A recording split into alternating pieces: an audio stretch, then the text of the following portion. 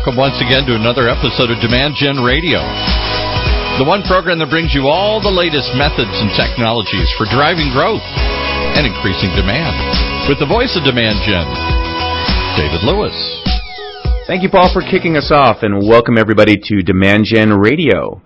Today I am joined by Kate Federer. She is the Marketing Operations Manager at CenturyLink. And CenturyLink, as you probably know, is a global communications and hosting, cloud, and IT services company with millions of customers. And they focus on helping these folks transform their businesses and lives through innovative technology. They are huge. They're an S&P 500 company, and they're on the Fortune 500 list of America's largest corporations. So they are doing both B2B and B2C marketing. For those of you who don't know Kate, you only need to spend about a minute or two with her talking about marketing and marketing ops to know how passionate she is for driving leads and, driving revenue from within marketing. She's been at CenturyLink, what now, Kate, for 6 years, I think, over 6 years, and really led a massive marketing automation migration there that, in fact, you won a Marketo Revy Award for the 2016 Marketo Summit in Las Vegas. So now you're responsible, for 2 instances of Marketo around the globe. And on a personal note, Kate, you live in Denver with your husband. And I'm sure when you are not at work and spending time with marketing, you are at home with your, 18-month-old daughter. So, Kate, welcome to the show. Great to have you. Thanks for having me. Well, today, as you know, we said, what do we want to talk about? Because there's been a lot going on over there. And you said, let's focus on sales alignment and sales enablement, which you have a lot of experience with. You guys, how many sales reps are you supporting over there? Let's put a number to that because it's a massive number. It is. On the business side, so we have both consumer and business kind of operations. On the business side, we support about 1,400 sellers with our marketing automation and marketing operations team. That's huge. That's a lot of folks, and I want to put that in perspective because obviously people listening in range from every company size, from a handful of sales reps to, in your case, hundreds, well over 1,000. So let's start off with because you have such a passion for it. Why is sales alignment, in your experience, your perspective, so important? It's important because you have to drive revenue, and that's what we're all here for.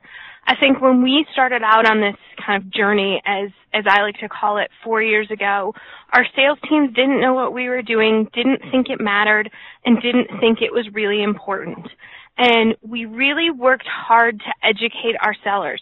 And when I say hard to educate, I'm talking I would do screen shares with how to log into Salesforce and view a dashboard, and worked hard and worked kind of really closely with them to, understand the benefit of leads, understand the benefit of what we're doing, where now I get kind of completely the opposite calls, and sales is calling me saying, how do I get more of those leads? How can you guys give us more?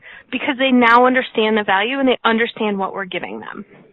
I've often said, something I wrote about in my book a couple of years ago, I said, I view sales and marketing as one team, almost like a football team, which has offense and defense, and they're very different personas and personalities, but it's one team, and you've got to work together. Have you found that you can be successful in marketing without alignment? Not in the B2B space at all, because from a marketing team's perspective, my team can't close a deal. I have 4 people on my team that are great, but they don't pick up the phone, they don't sell you anything, they don't close a deal. So without that sales and marketing alignment, our programs fail, everything that we does fails, and our sales team isn't nearly as successful because they're not taking all that, ready to close deals, all of that revenue that we're driving to them, and leaving that on the floor. So without the two aligned really on a B2B space, at least our space, we can't be successful at all. And I've had great success in my career, not always, but I've had great success in my career at a lot of companies over the last couple decades, aligning very closely with the head of sales. And although, like all of us, we've heard that all of our leads suck at some point or another in our career. In fact, the name of my company, Demand Gen, came about because on Fridays we used to have a sales and marketing meeting. And I thought, why do we call it sales and marketing? Why don't we just call it the Demand Gen meeting and bring the teams together? So we put a lot of effort at my last company, working very hard culturally to get the teams together. But I guess I'll ask you a question that's always kind of puzzled me is, why do you think it is challenging for most companies to have alignment between sales and marketing? I think at our company, and I can only speak for us, but I think the main challenge when we didn't have alignment, so 4 years ago, was everything is noise. Everything is being thrown at our sellers. Our sellers have 600 different priorities, and really at the end of the day, the priority that means most to them is, how do I make money? And marketing barking in their ear really wasn't important to them. So it was us really taking the time to sit down, and I would have 7 meetings a month with every individual sales team to sit down and say, this is what leads have done for you. This is the revenue that we've brought in. And then once you can show them revenue, and once you can show them you're closing their quota, you're lining their pockets, and you're doing what they need for you to do in order to make them successful, all of a sudden kind of that light bulb went off. And that light bulb said, wow, this is really successful. This is helping me do my job better. And we were able to take that all the way up to our VP of sales and have that conversation, and then he could drive that to any of those underperforming teams or the teams that didn't, frankly, want to sit down and have the conversation with us and say, no, you have to, and this is why. This is the success they've had, the revenue they're driving, the percentage of quota that they're closing on their own, and that's why you have to do it. What advice would you give to someone, whether they're new to a company, or probably a little bit easier if they're new, but if they're new to a company, if they've been for a while, what advice would you give on, tactics? You're a great relationship builder, but, how do you, and you're in a huge corporation, which is definitely unique for most marketers out there, right? You're at that tip of the large enterprise. So what advice do you have for folks to try to build that synergy and that alignment where it doesn't exist? Yeah, for us, it was 2 things. It was patience and it was performance. So the patience one was really, really key to us, and we would sit here and have meetings and have one-on-ones with our sales team to show them things in Salesforce and to be a resource for them, not necessarily for what we were designed to do and not really what's in my job description, not what's on my bonus plan. Becoming that resource makes you trusted to sales and makes you that person that sales says, oh, I don't know the answer to that. I'll pick up the phone and call Kate. She may or may not know the answer to that, but she's pretty smart, and she probably can tell me what to do. And once you've developed that trusted relationship with sales, then showing them the performance and showing them the numbers and showing them what marketing is doing for them, all of a sudden the light bulb goes off, because you know what? They trust me because I'm able to help them on other things. They trust me because I was able to solve a problem or have a conversation with them, really not related to what I do, but helpful for them. So that patience really paid off. And then they're coming back to me as the marketer saying, hey, you sent me 10 leads. I closed 5 of those leads. How do I get 10 more? How can you help me more with what I'm doing? Well, it sounds like the approach that you take is really being a partner to theirs. And, several times I've heard you talking about the training and the deep dive that you do into their systems. Mm-hmm. And so you not only understand their role and you understand what you're serving up to them, but you understand where that's happening, and you spend a lot of time training them and having them understand how the CRM operates from a lead recipient perspective, and how they can use the tools. Because let's face it, I mean, we all know that CRM adoption is not always what we hope it is from company to company. So the more that you can find those performing sales reps and help them discover and see the value that's in there, which I want to get into next, which is sales enablement, which again is another area that you focused on. Before we get into that, because I want to get a little prescriptive, you've done a lot of work with the Marketo Sales Insight tool, so let's talk about that. But from your perspective, what's the difference between sales alignment and sales enablement? Because I definitely think of them as 2 different things. I'm curious to get your perspective. Yeah, I think sales alignment is making sure us and our sales team are constantly working towards the same goal. Here at CenturyLink, it's how are we generating leads to get the sales team to sell things, and how are we kind of in lockstep with them on how does the process work, what is the procedure, what are we doing, where is the handoff. That's kind of our sales alignment. Sales enablement is how are we helping our sales team sell, whether that's throwing a event at a Broncos game or sending out, personalized emails from our sales team. How are we helping them close the deal? And that's kind of really where the two differ for me. Got it. So enablement from your perspective is not just tools and technologies, but actually programs and participation in the demand generation functions along with sales. Good topic. I want to dig into that a little bit more. So let's take a quick break to hear from our sponsors. If you're just joining in, we've been talking with Kate Federer, Marketing Operations Manager at CenturyLink, and we'll be right back, so don't go away. Have you ever felt that you're not getting the most out of your marketing automation system? Well, you're not alone. But there is an answer, an award-winning agency called DemandGen that can not only get your team out of batch and blast mode, but turn your team into high-performance marketers that drive more revenue and have the kind of results you're looking for. They also have a marketing dashboard to show it. Experts in Marketo, Eloqua, Salesforce, and dozens of other top marketing technology, the folks at DemandGen have helped hundreds of the top marketing teams around the country, and they can do the same for you. So stop feeling stressed. Check out their services at demandgen.com, just like it sounds, demandgen.com. And while you're there, be sure and visit their resource section, which is chock full of videos, free templates, and downloadable guides, all of which will help you be a better marketer. If you need a team that'll get you to the next level, there's one waiting. They're just a click away. demandgen.com. All right, thank you, Paul. In case you're just tuning in to DemandGen Radio, we're here with Kate Federer, Marketing Operations Manager at CenturyLink, and we've been talking about sales and marketing alignment and enablement. In fact, just before we left for commercial, we started to go into the enablement side of things, and we're talking about enablement isn't just tools and technologies, it's participation in the field with marketing, with sales rather. Let's go back, though, and talk about tools and technologies, because we all know in today's day and age, we've got hundreds of tools, and you are a big Marketo shop with multiple instances deployed using their tools and technologies. And one of those in particular that you've mastered and deployed is the Marketo Sales Insight tool, often called MSI. So talk with me a little bit about that in terms of what prompted you to get the tool, how you rolled it out, and some of your experience with it. Sure. So what prompted us to get the tool is our VP of Sales is a great guy, and he came to us and he said, I absolutely will not tolerate anything from marketing taking one more minute of my seller's time. Anything that you want my sellers to do has to be fully integrated with what they're doing right now and what they are, what they're kind of doing every day.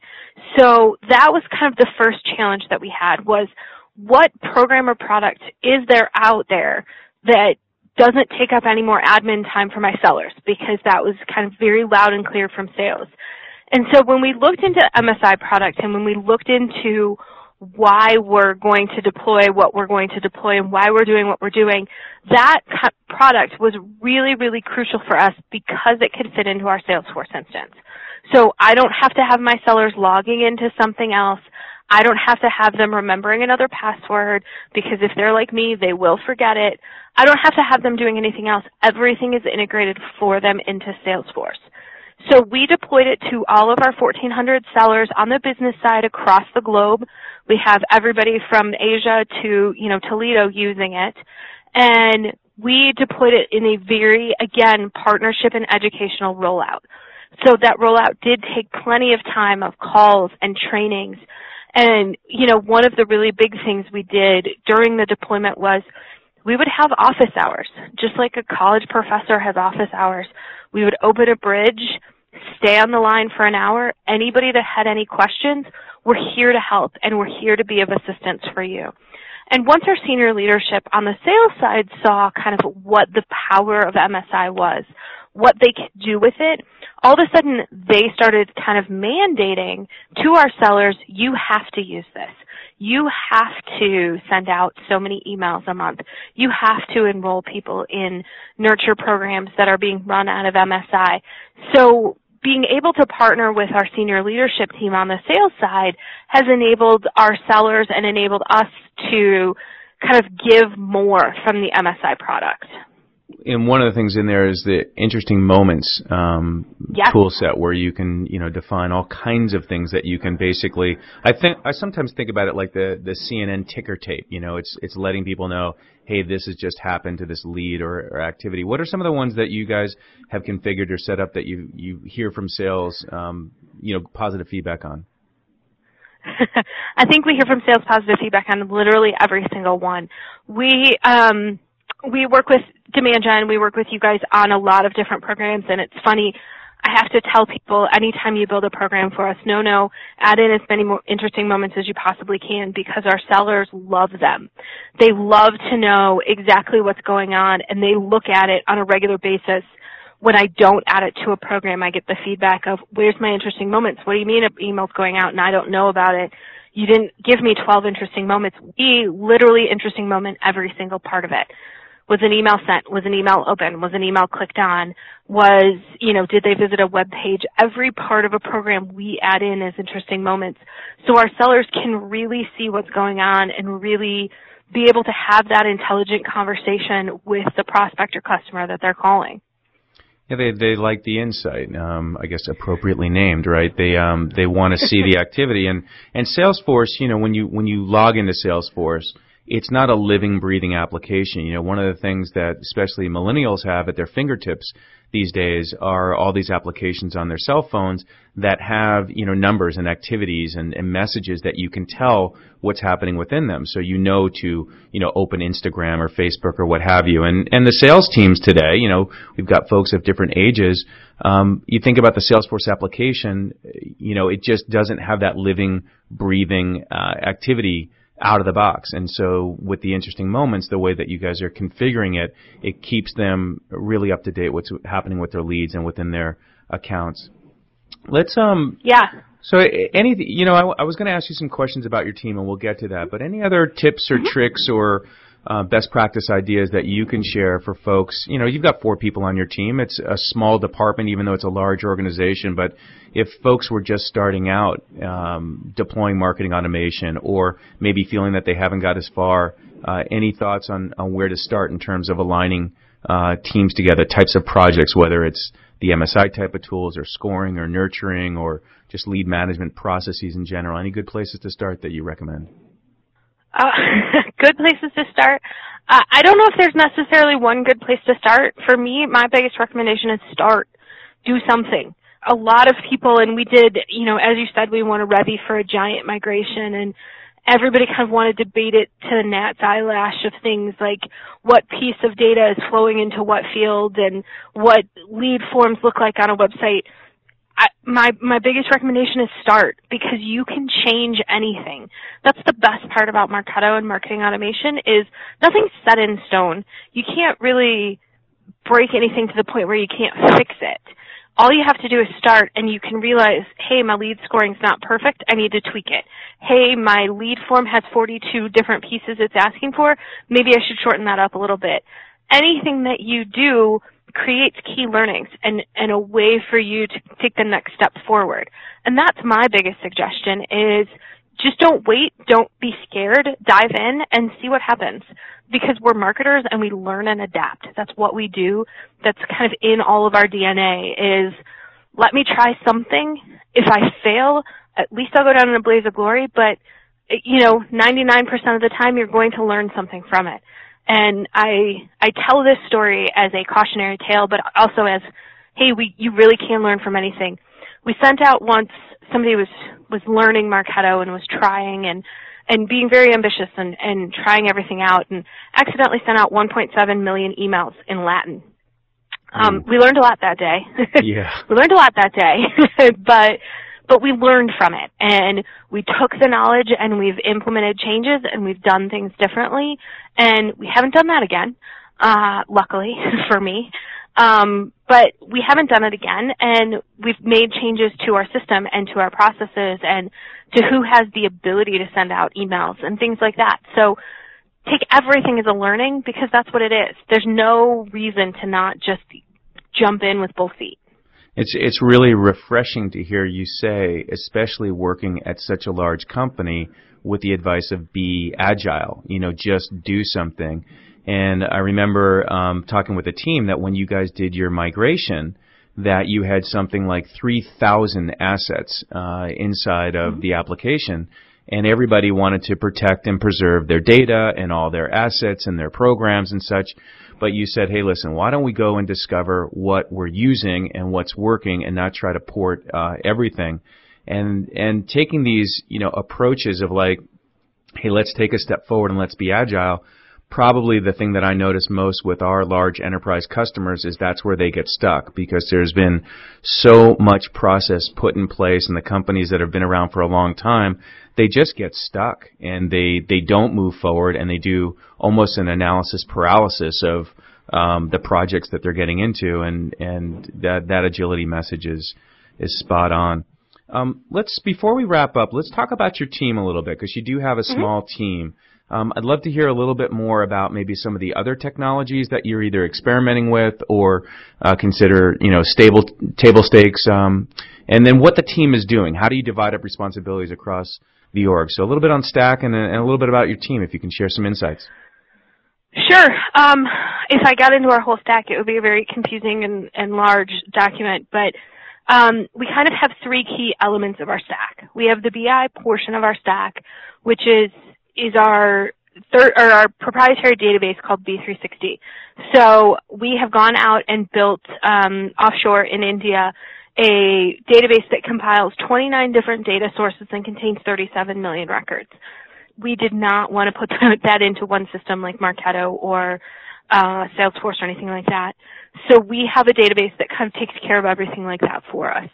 And a great group of people who run the database, and our architect of the database is fantastic, and he works with us from a marketing perspective and how can we use data and how can we do what we need to with the data.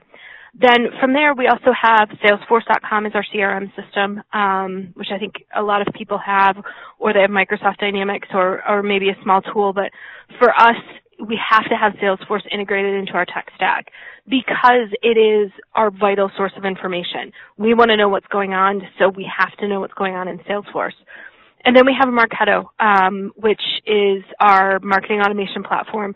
And all three of those things talk to each other. Everything is bidirectional. Everything can have a conversation, move data and information between the three of those pieces. Then from there, we plug everything else in, whether that be a small lead shop that is doing content syndication and wants to pass their leads in, to a large application like Data.com plugging into Salesforce. Everything kind of plugs into that trifecta, if you will, of core tenets of our tech stack. And we make sure everything can talk to at least one of those applications, because all of those applications can talk to each other.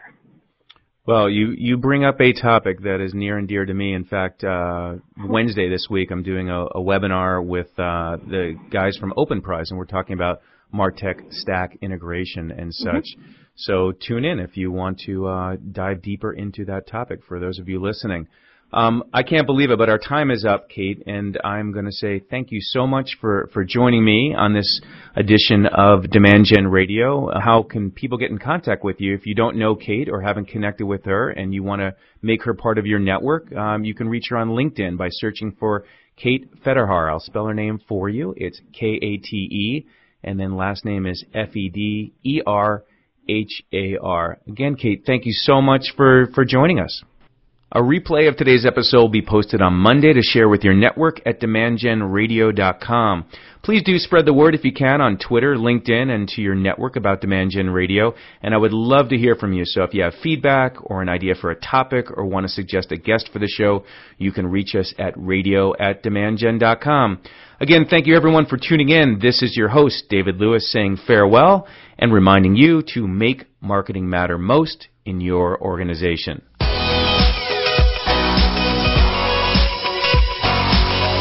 You've been listening to Demand Gen Radio, bringing you the top industry experts, thought leaders, authors, marketing technology firms, and senior marketing leaders from around the world to teach you the methods and technologies for high-performance marketing.